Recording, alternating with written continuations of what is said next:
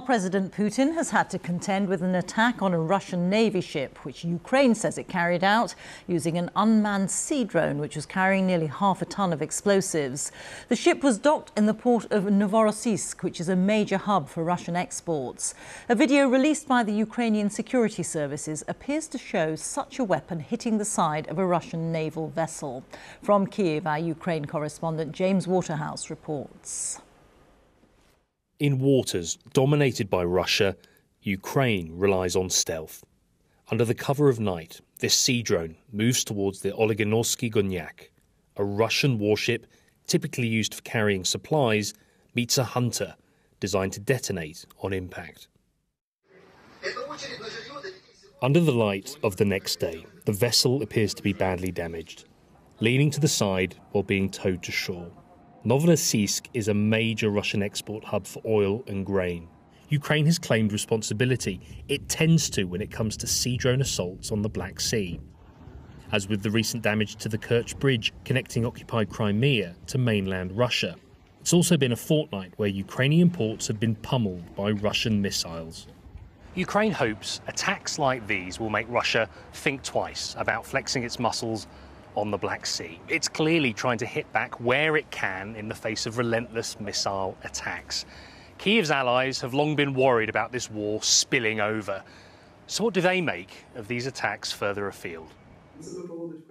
According to one presidential advisor, Ukraine's need to take the fight to Russia outweighs any other concern. It is clear that it is impossible to win the war if you are not actively attacking. You can't just watch it happen. We are at war. Our partners have already realised it is not just a small conflict. War is war. It is necessary to destroy the capabilities of the other side.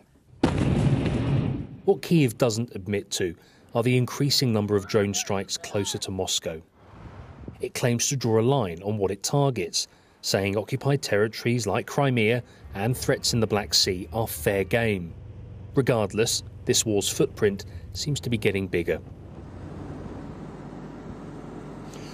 And whether you are Ukraine or Russia in this war, your actions have a political and military dimension. So if you look at what's happening in Novorossiysk, if Ukraine continues to successfully mount such attacks, then they could well frustrate supply lines. They could force Russia's Black Sea naval fleet to make manoeuvres it wasn't planning to. It might make it think twice about launching relentless missiles across Ukraine. And if that happens, then political pressure can be applied on Moscow as it continues to try and justify what it's doing. And there's another dimension we need to think about. Tomorrow in Saudi Arabia, there is a peace summit involving more than 40 countries without Russia, where they will try to agree the principles of a future peace deal. Now, Ukraine and Russia have both said that they are still a long way off from sitting across from the negotiating table. And if we look at what is happening on the Black Sea, if we look at what is continuing to happen in Ukraine, and more so Russia, then the conditions are hardly being set.